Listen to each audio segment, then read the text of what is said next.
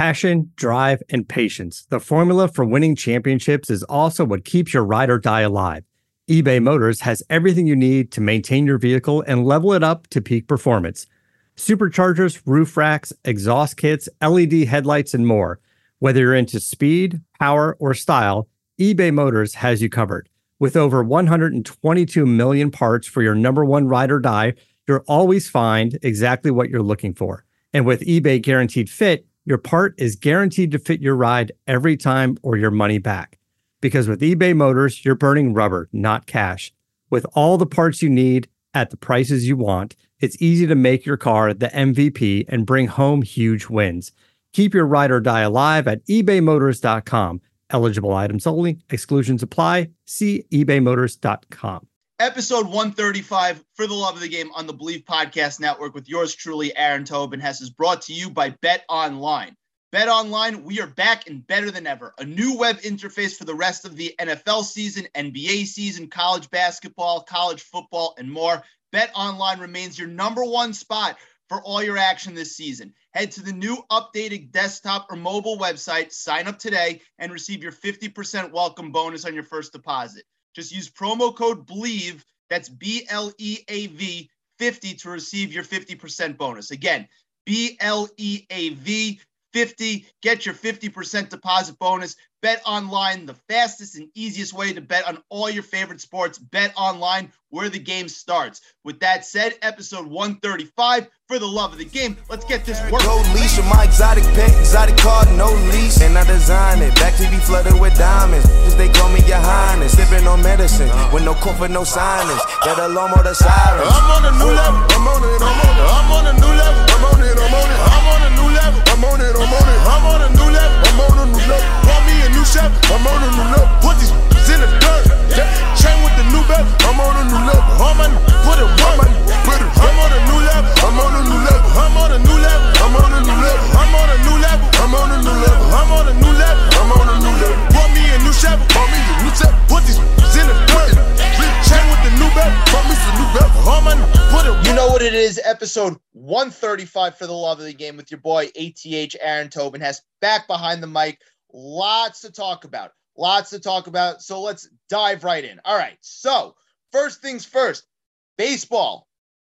We're on strike. We have the first labor stoppage in baseball since 1994. Players Union went out on strike, and that's really good. I mean, it's not good, but if you're a Yankee fan like me and you were watching the MLB offseason unfold, you see big contracts being signed all over the place, the New York Mets being super active, and the Yankees sitting pat with their thumb in their ass, trying to run this back again, thinking that something different is going to work, drive me absolutely crazy. Well, this baseball stoppage is, I guess, a little bit of a blessing in disguise. Starling Marte, somebody I wanted the Yankees to be in on, not going to happen. All right, I didn't think they were going to be on Max Scherzer, but it's just unbelievable to me that a team as wealthy as the New York freaking Yankees can't do anything. And that they're content with being mediocre and not going anywhere. They are content with having a team that's going to win 90 to 93 games, maybe make a wild card game, and that's it. That's what they're content with. This is what happens when the team is owned by a family where the baseball team is the family business, all right? That's their primary source of income, and they're acting like a small market team, and it's infuriating. It's damn infuriating. I made the case weeks ago that even before the Scherzer signing, I made the case that it was better to be a Met fan right now than a Yankee fan.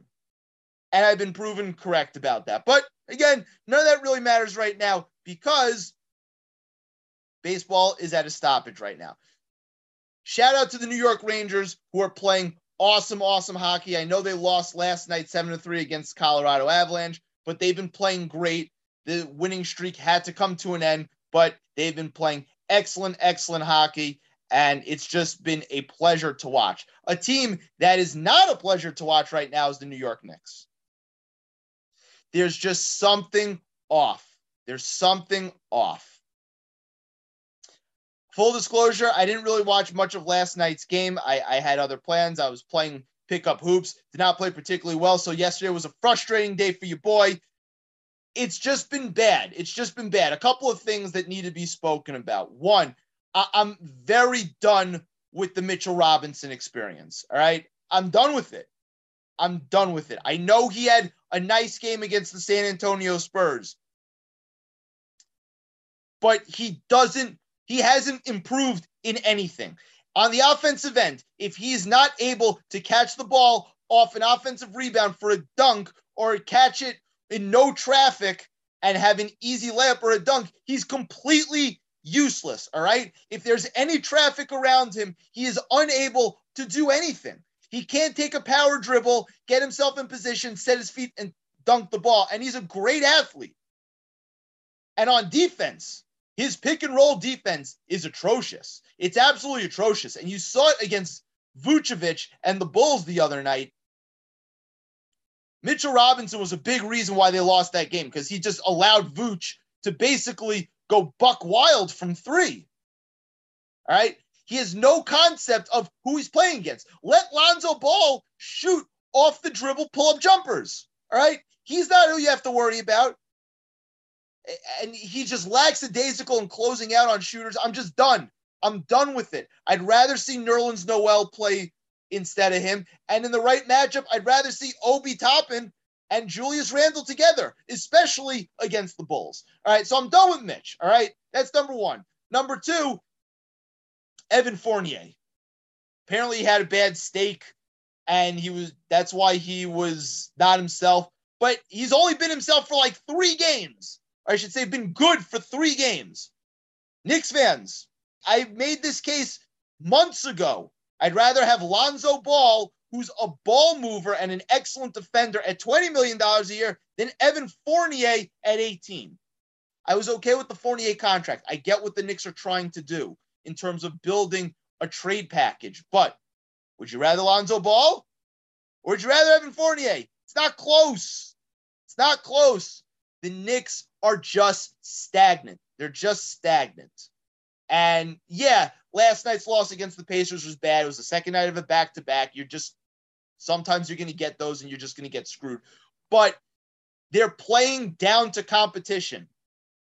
They're playing up to competition, but they're playing down to competition. And when you do that, you're basically 500. And that's where they are. They need a shakeup. They need something to boost this offense. They really need a ball mover, which is Lonzo Ball. Alec Burks has been better than Kemba Walker in the starting lineup. They've played better, but still they're missing that little pop that they need. And they need somebody who's a ball mover. The long-term solution at point guard is not currently on the roster. It's not. As much as I love Emmanuel Quickley, I don't think he's going to be the primary point guard. But I'm open to try, because even when he's in the game, there's more of an energy, right? When Toppin's in the game, there's more of an energy. But we're still doing this BS. We're playing the veterans. Play the kids. Play the kids. Enough about the Knicks. I'm just a little frustrated right now. But again, perspective now. Perspective. Last year, they were also a little below 500. Now, the East is better this year as a collective. The East is the better conference of the two right now. It's deeper and there aren't as many easy wins. But you have to think that the percentages will even out, that teams are shooting an absurd percentage against the Knicks from 3 right now, that you hope that it evens out. But right now, I'm a little frustrated. I'm a little frustrated.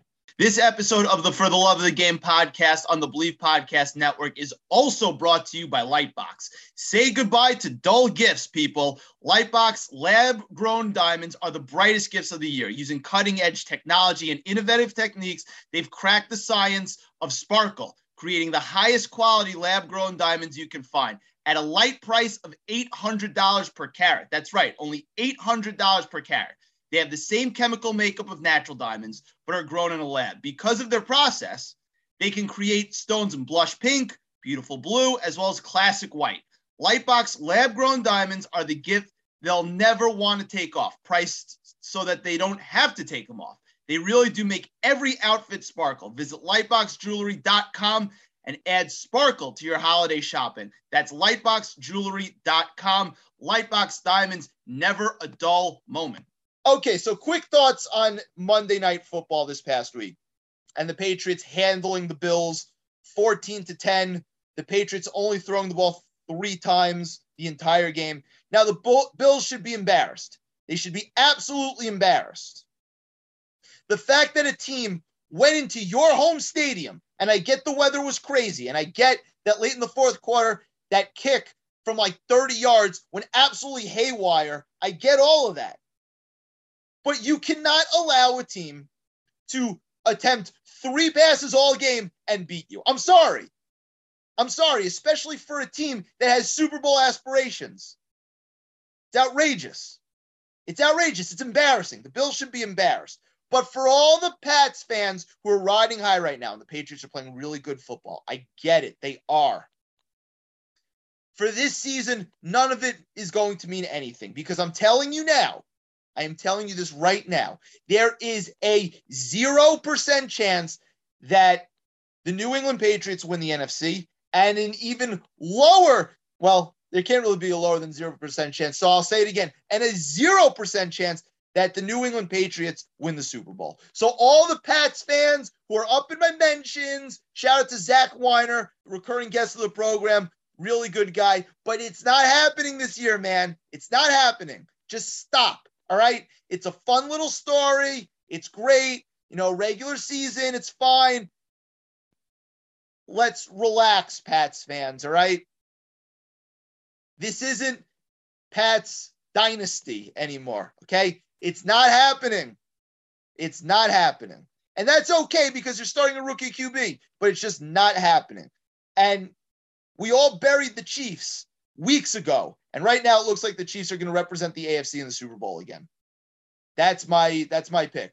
If I had to put a bet down right now, it would be on the Chiefs getting back to the Super Bowl. All right, so before we get into tonight's segment where we're going to be talking about the NBA and specifically the Chicago Bulls and how great they have been to start week 14 picks against the spread. Last week, after 2 straight winning weeks, we were 2-3. The Bills really hurt my feelings, but the moneyline parlay hit and the 4-team teaser hit. So it was a profitability nonetheless. But all right, here are the week 14 picks against the spread. First, got the Chiefs at home, minus 9.5 against the Raiders. Love the Chiefs in this spot. They're turning things around. I see a very similar outcome than the outcome against the Broncos. Chiefs minus 9.5. At 2, the Washington football team, 4.5-point underdogs against the Dallas Cowboys at home. Give me the football team. They just play close games. They play close games. It doesn't make any sense. I don't get it, but they play close games. Home underdogs have been really good this NFL season, and so I'm riding with the football team, even though I hate both of these teams with a passion. At 3, the Detroit Lions against the Denver Broncos, plus 10. Give me the Lions. They got their first win last week, so congratulations to them. Oh, and Scott Katz, all right? Friend of the program, love you. But I don't want to hear it about Kirk Cousins anymore, all right? I know what the stats say. I don't care what the stats say. He's just mediocre enough to put you in and your whole organization in a bind because you're going to pay him like he's way better than he is, crippling your flexibility to build a team. So, yeah, I don't want to hear about the Vikings. I don't want to hear about Kirk Cousins, but kudos to the Lions for continuing to play hard. They actually don't have the worst point differential in the league, even though they have the worst record. They have like the 5th or 6th worst point differential. I actually like them to cover the spread this week against the Broncos because the Broncos offense doesn't scare anybody. So that's 3. 4, the Packers, minus 12.5 against the Bears. The Bears are just bad. The wheels are coming off. And Aaron Rodgers really loves to stick it to the Packers. I don't see why he wouldn't do it this week. Again, especially in Lambeau Field. So Packers minus 12.5. And at 5, I got the Bengals minus 1.5 against the Niners. Normally, I'd like to pick the Niners, but they're just too banged up. No Deebo Samuel is their best offensive player. It's just too many injuries for the Niners. So I like the Bengals to rebound in this spot because every time you count the Bengals out, they rebound. Every time you think highly of the Bengals, they lose. So it's alternating weeks. This week, it's their time to rebound and be good again. So again, to recap, Chiefs -9.5, Washington +4.5, Lions +10, Packers -12.5, Bengals -1.5. With that being said, it's time to bring on a recurring guest to talk a little bit of NBA, specifically about his Chicago Bulls in just a matter of moments. As I teased before the monologue, we're going back to the well with NBA, somebody who I've spoken to multiple times about multiple different topics, one of my favorite recurring guests. He's a Bulls fan, so I'm going to let him gloat a little bit because he and I had differing opinions about what the Bulls would look like entering the season. Right now, he looks way more prophetic than I do, so had to let him gloat. Mr. Aaron Perlstein, welcome back. What's good, brother? How you doing? I'm good. Thank you for having me again. Awesome. So, as I just mentioned, I'm having you on because the Bulls right now are a top 3 seed in the Eastern Conference, a conference that is better and deeper right now than the Western Conference. I don't think that's really debatable at this point. So, did you expect this going into the year? It's a 3-part question. Did you expect this? Is this sustainable? And does anything about this Bulls start make you nervous that it could revert back to the quote-unquote mean, whatever that mean is, plus that the bottom can fall out? So first off, I would say I didn't I'm not gonna gloat and say I expected this. I didn't expect it. I don't. That would be unreasonable to think the Bulls would be a top 3 seed. Right. I have a good amount of money now that I'm 21. I visited Vegas. I have a good amount of money on the over 43 wins that they decided, which was blasphemy to me. So good. Yeah. So I was happy about that. So I would say that I expected a lot more than what people expected, this mediocrity that they expected. You got a guy that's just becoming a certified, go-to scorer and all-star in Zach LaVine that has shown year in and year out for the past 3 years that he can bang with the best of them. He shoots it at a high clip, and he can defend well. You got Vucevic, who was kind of hurt, came in the middle of the season last year. No reason to think that he wasn't going to average a double-double, be a force down low. And then you had a guy named DeMar DeRozan. Everyone thinks this was the worst free agency signing in the league. And clearly, you go from an all-star starter in Toronto to San Antonio, averaged 21, 5 and 6, and apparently you're overrated.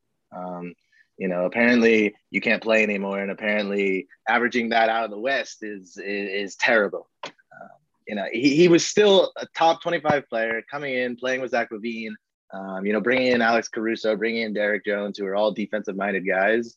That's how you create a team. And, AK and Mark Eversley, they did great in the front office this summer, and it's amazing.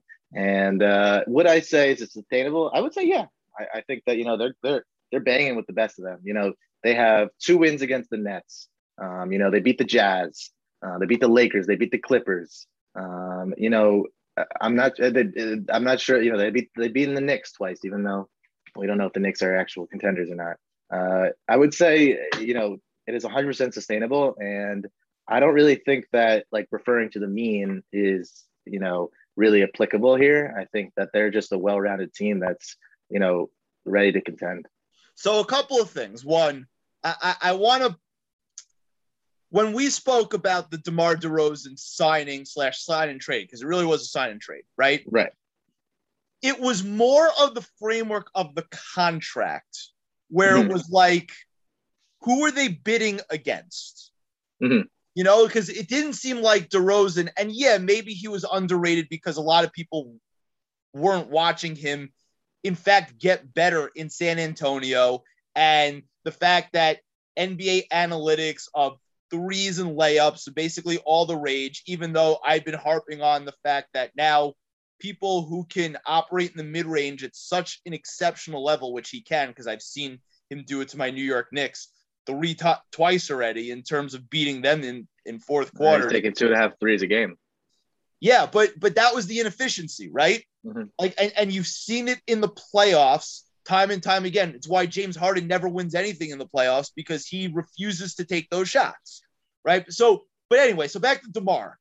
DeMar's number and asking price at $30 million a year, when it didn't seem like anybody was bidding against the Bulls at that level, just seemed like a bit of an overpay. Plus, it was a sign and trade, so they were trading assets where, in fact, that they weren't bidding against anybody.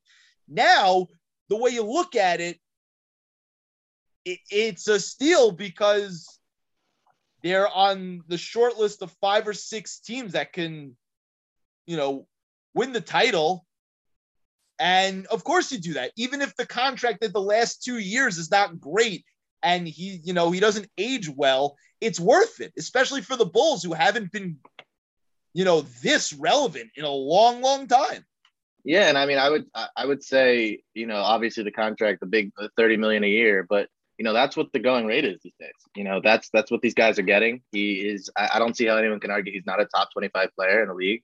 And right now he's on pace to make a first team all NBA potentially. Right. So, you look at it and the point that you have the ability to get someone like that with only Thaddeus Young, who's, way above his, where he was. And he had a terrible season last year. I think you say, you do it. You got a guy in Zach LaVine who's aging, and you obviously want to take advantage of his prime. And you got Vucevic. You're clearly going to win. You traded away, your first round picks in the last 2 years. I think it's a bargain, and it clearly is showing like that. Well, the thing was that LaVine was up for a contract extension, right, and now they got to keep him really happy. Yeah, they had to keep him happy, or else he was going to look to walk, because he's at that stage in life, right? Or I should say his NBA life, where he's put up numbers. He finally made his first All-Star team last year. He, showed that he's capable more of just getting buckets on the Olympics this summer, when he was actually brought in to be like a defensive ace, which was interesting because he never played defense in the NBA before that. So they had to produce some type of winning environment to keep him happy. And he's improved a lot as a decision maker, especially late in fourth quarters, because right now, he doesn't have to have the ball in his hands all the time, because we saw the formula with Zach LaVine, as talented as he is that if he has the ball in his hands all the time, you weren't winning more than 35 games. Like, that's just what it was. And I think the skeptics like myself were like, well, what is the DeRozan, as good as a playmaker as DeRozan's become, that fit, especially with LaVine's contract, when he's trying to establish himself as like a guy, like a legit guy? How is that going to work? How's that going to fit? And much to my, I wouldn't say chagrin, because like I'm enjoying watching them, except for when they beat the Knicks. But it's been seamless. It's been seamless. And the selflessness of the two of those guys was the key to this season. Yeah. I mean, I think incredible. I think it comes down to that. I think, I could throw all these analytical things that clearly that like all these stats to you to say that they actually, connect and match together their games. But I think it comes down to the sheer desire to win. If they really want to win, they will figure it out. Mike D'Antoni got up a few years ago and said that when Russell Westbrook was traded to the Rockets, and he said, if Russell Westbrook and James Harden want to win, they'll figure it out. And clearly, they both wanted to take their shots, everything like that. Here, you just got guys that have a good head on their shoulders. You got Alex Caruso, you got Derrick Jones Jr., Javonte Green, who haven't had the real ability to be a certified player on a team, that are coming here with a chip on their shoulder. You got DeMar DeRozan, who was traded, and his team went on to win the finals. He's got that big chip on his shoulder, and they just want to win, and you can see it how they play on the court, and that goes farther than anything else. Ryan Russillo said it best. He's like, there are guys who have individual pedigrees like LaVine and DeRozan, and they're just like, at this point, like, do we want to win ball games or do we want to put up stats? Right. And right now they want to win. DeRozan got close and got beaten by LeBron every year in the conference finals. Now, were they really that close? I don't think so. I mean, I got suckered into it one year. It wasn't happening. But right now, especially given the state of the league, and you know, they could easily be in the conference finals, and you'd just be like, well, this isn't surprising. Yeah. And we spoke, and I said that Caruso was going to be the best offseason pickup for the Bulls. Now, DeRozan has shut me up pretty good. Hey. But Caruso's been excellent. Amazing. And Lonzo Ball, somebody who I wanted the Knicks to get, I'd rather be paying Lonzo Ball $20 million a year than Evan Fournier $18 million a year. I know that much. Mm-hmm. It's just, I was a big supporter of the Lonzo deal. You know, I think that one, obviously, as we know now, we heard it weeks before because the trade went through at 6:01. But I was a big fan. If you actually look at his thing, he's improved in every single year he's been in the league. 3-point wise, points per game, rebounds per game, efficiency, defensively, and he's just beginning to get to where he can be in the league. And getting him in, just a year that he wants to prove himself coming out of New Orleans. I was just such a big fan of that, and he's been such a huge part of the team. Now, are you confident in the jump shot staying? 100%. Because I know what the numbers say, but like let's use, and again, a 1-game sample is not really anything, right? Guys have off nights. But in the second Knicks game in the Garden, right? Mm-hmm. They only played once in the Garden. They played twice in Chicago. In the game in the Garden, where the Knicks go down 21 points and they come back and take the lead in the fourth quarter, it almost gave me an ulcer. Felt like I was passing a kidney stone, and my neighbors hated me for making a lot of really loud noises. But anyway, one of the reasons why they got back into that game was the Knicks dared Lonzo to shoot, and they were open threes and a couple of open corner threes, and he just didn't make them. And I know what the stats say, that he's become a 40% three-point shooter, but it's just like, do you trust the jump shot enough? And even somebody who's like a Lonzo defender like myself, like I've always held my Lonzo stock. Even I was like a little iffy about it. So you just said you trusted 100%. From what you've seen, what makes you be like, I'm all in on this guy in terms of him as a jump shooter? Number one, just numbers wise, there's enough usage to take it. I mean, out of 24, Kurt Goldsberry put the stat out of 24 players that have attempted at least 150 3-pointers, he ranks first in 3-point percentage at 44%. I would argue 150 3-pointers. Lonzo Ball ranked number one in 3-point percentage at 44%. To me, just numbers wise, nothing else in it. 153s, that's a very big sample size and enough for me to actually make an opinion on. But, even if we want to say that's not true, from when he came to the league in 2017, he was shooting 30% from three, and he's now shooting 44%. Every year it's gradually gotten better. Went from 30 to 32 to 37.5 to 37.8 to now 44. The release is much better. If you watch it, he sets his base so much better, and takes that half second to be actually aligned with the basket before he shoots it, and it looks pure, and I trust it 1,000%. Even beyond that, why I wanted him with the Knicks is he's just a ball mover, right? Mm-hmm. Not everything's shot first. Like if you look at all the Knicks guys, not to make this into a Knicks segment, but one of their issues is even their creators, right, are all shot first. Mm-hmm. Kemba, when he was in the lineup, is a shot first guy. Rose, same kind of thing. Randall, same kind of thing. RJ, they're all shot first. Lonzo's a ball mover and a connector. And beyond that, he's a tremendous defensive player. And so is Caruso. Mm-hmm. And the Bulls, when you had questions about Zach LaVine's defense, right, which were valid. Mm-hmm. You had questions about DeMar DeRozan's defense, which are valid. You had questions about Vucevic's defense, which are valid. But at the point of attack for opposing teams' offenses, when you could sick Lonzo and Caruso on guys, it doesn't make the back end look as bad. Yeah, I mean, they're even playing Caruso at the 4. When Patrick Williams went down and Javonte Green went into health and safety protocols, they've been starting Caruso at the 4. That 6'3" point guard is holding his own. He's only playing the 4 on offense in a sense where he's not like handling the ball that much. He's just but he's like a stretch 4. Even defensively, he's everywhere. I mean, he's leading the league in steals per game, and he's clearly the glue. And I think the Lakers are going to be forever sorry that they decided to pay Talen Horton-Tucker over Alex Caruso. This Talen Horton-Tucker thing. I'm still waiting for him to blow up like everyone says he's going to be.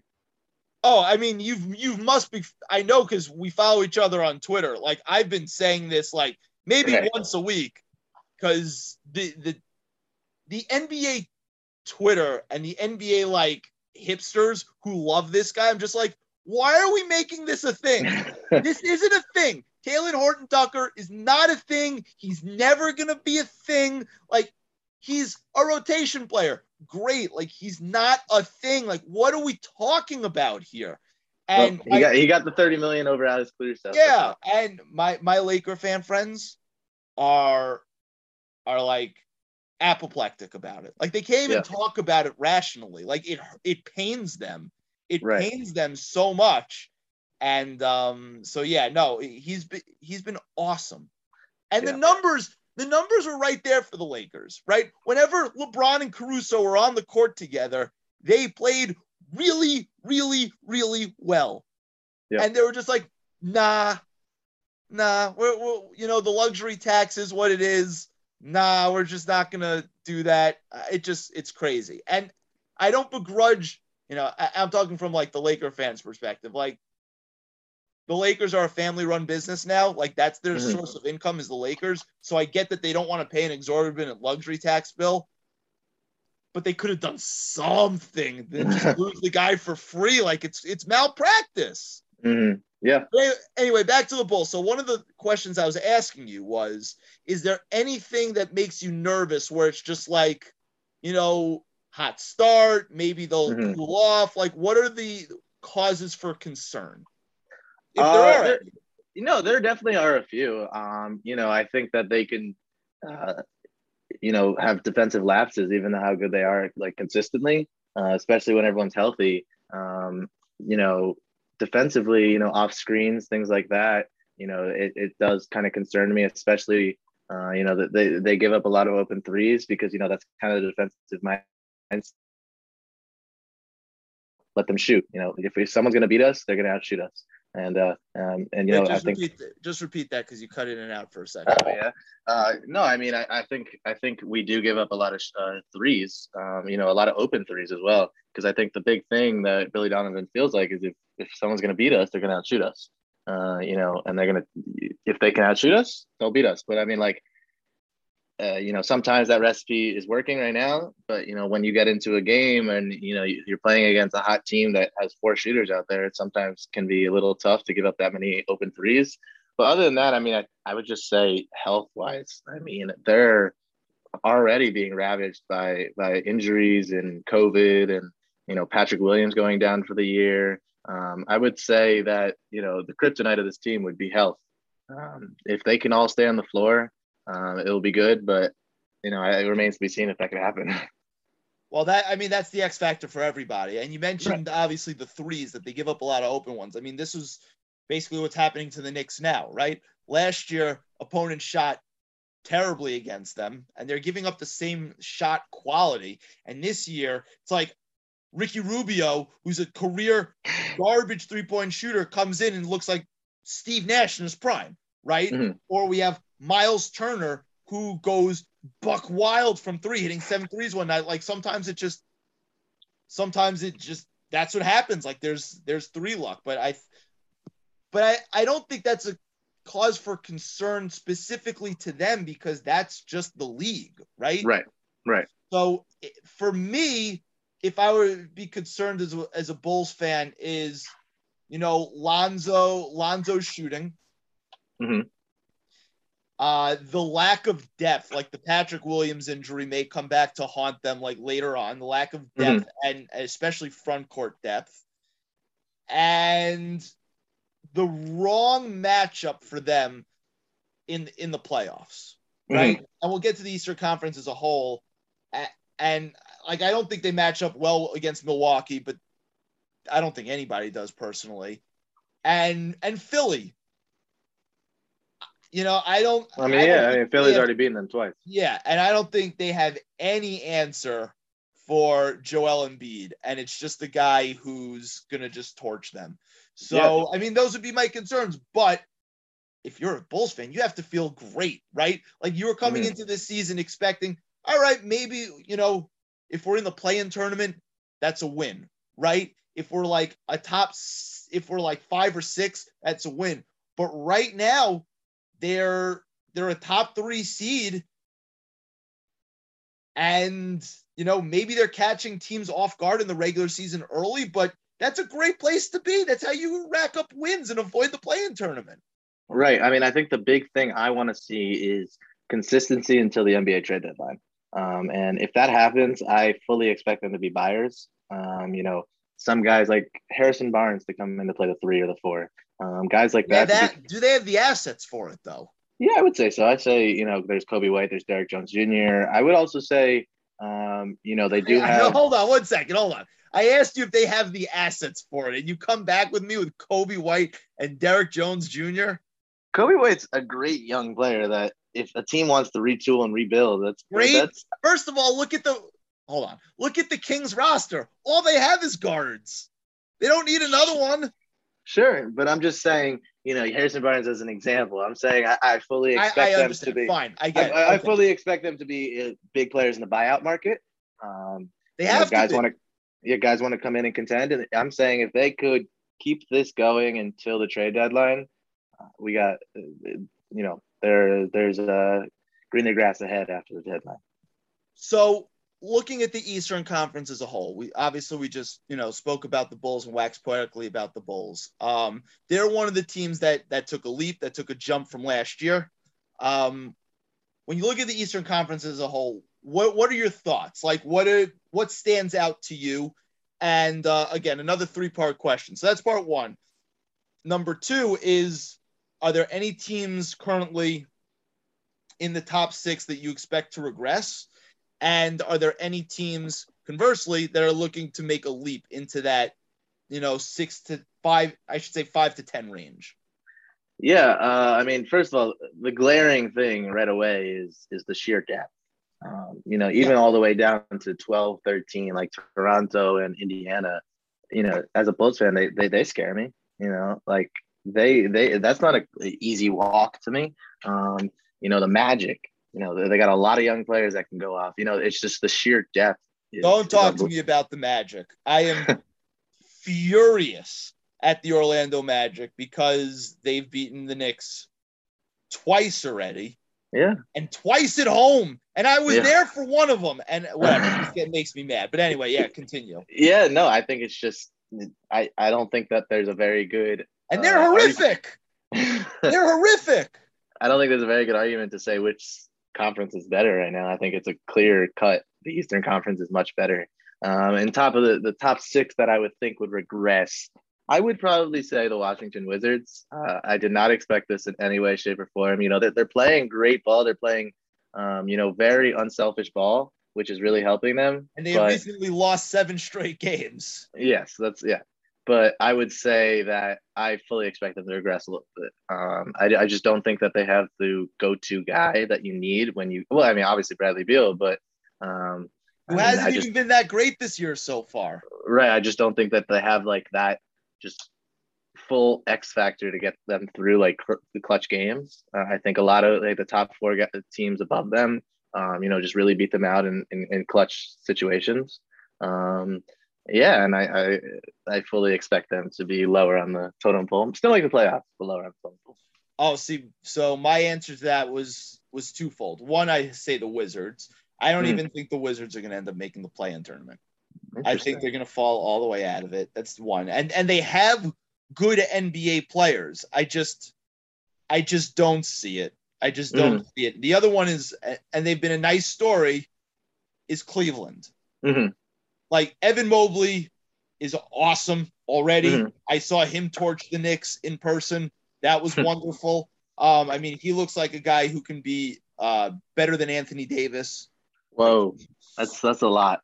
Well, especially Anthony Davis this year, because Anthony Davis has been trashed this year. But whatever. Yeah, I'm so off Anthony Davis. It's crazy. But yeah, I think he can be better than Anthony Davis. Darius Garland's made a leap. Mhm. I just don't think it's enough. Like, I just don't think there's enough there. So those are the two teams I think are going to regress. And in terms of making a leap from when they are in the standings, I think I think the Knicks will get it together and end up being like a 45-ish win team. Mhm. I do.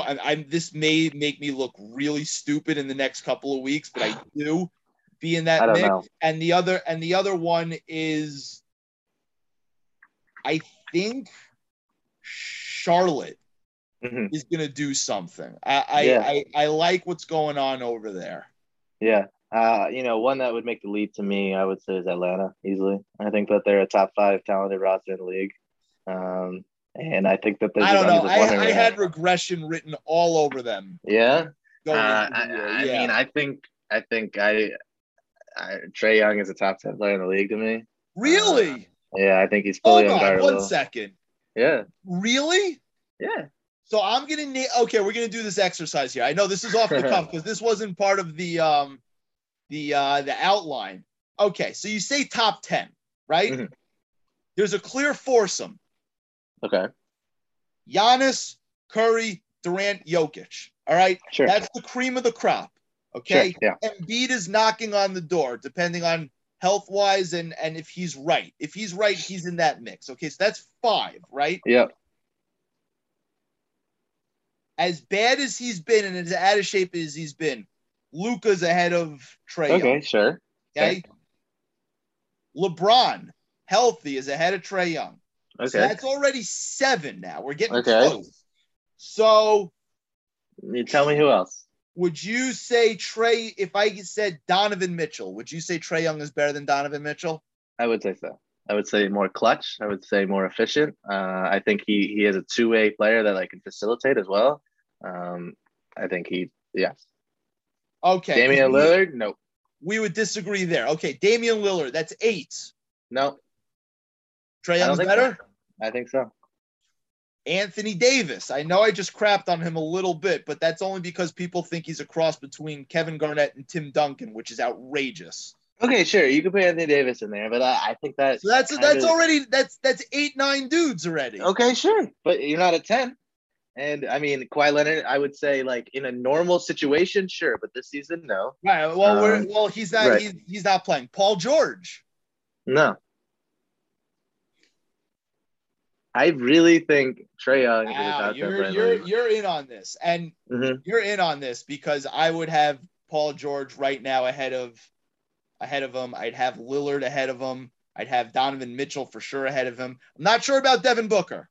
Okay. As much as I like Booker, I'm not sure about Booker because I think Mitchell's I would say Mitchell right now is the 7th best player in the league. Interesting. Okay. But yeah, no, I would say the Atlanta Hawks are going to make a jump. All right, that hit them and the Toronto Raptors.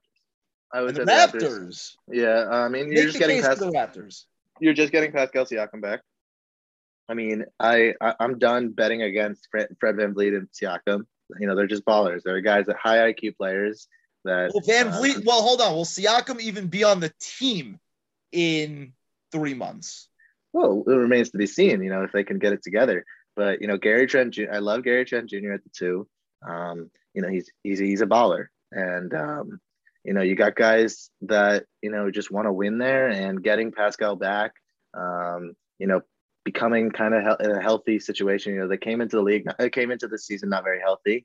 I think that they can easily make a jump above New York, Boston, Charlotte, Cleveland. Make the case for Boston because I am off. The Celtics, completely off. Yeah, I mean, the case easily is, you got 2 all-stars on your team.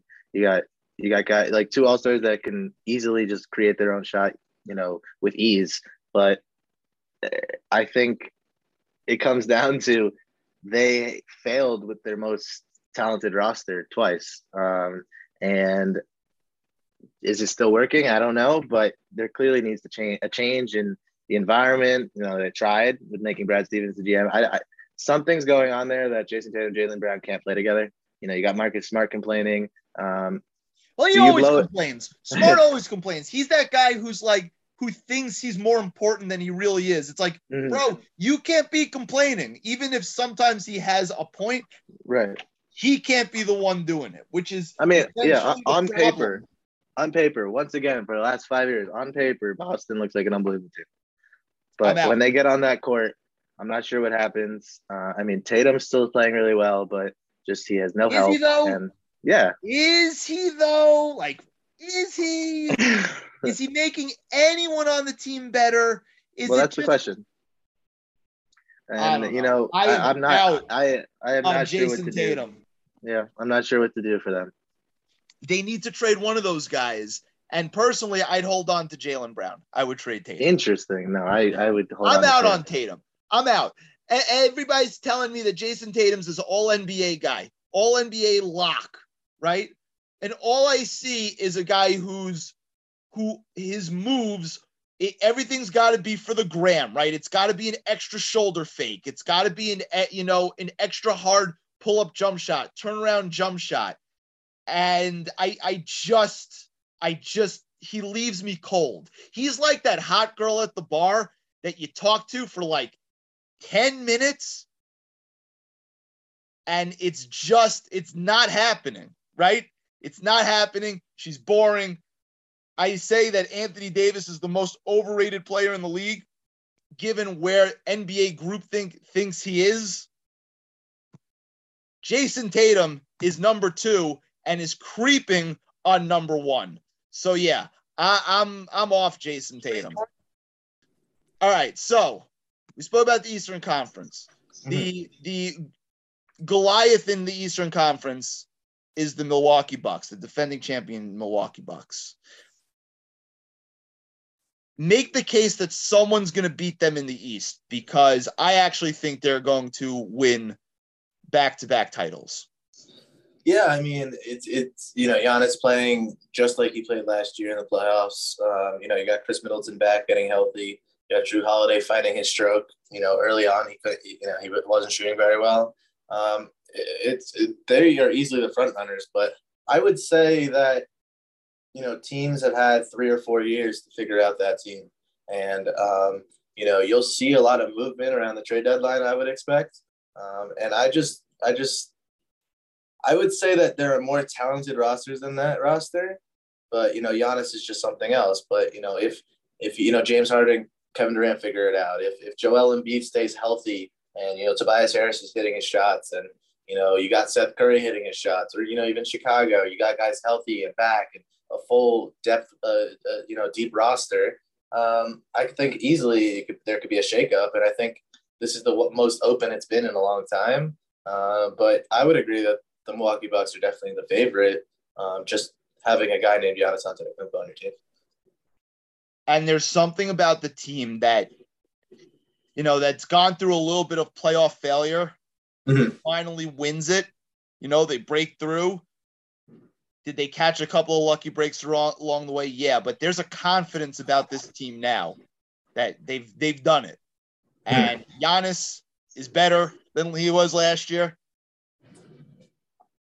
The team overall is better. Like, I love the Grayson Allen pickup in the offseason. I know they started out whatever their record was. It didn't matter.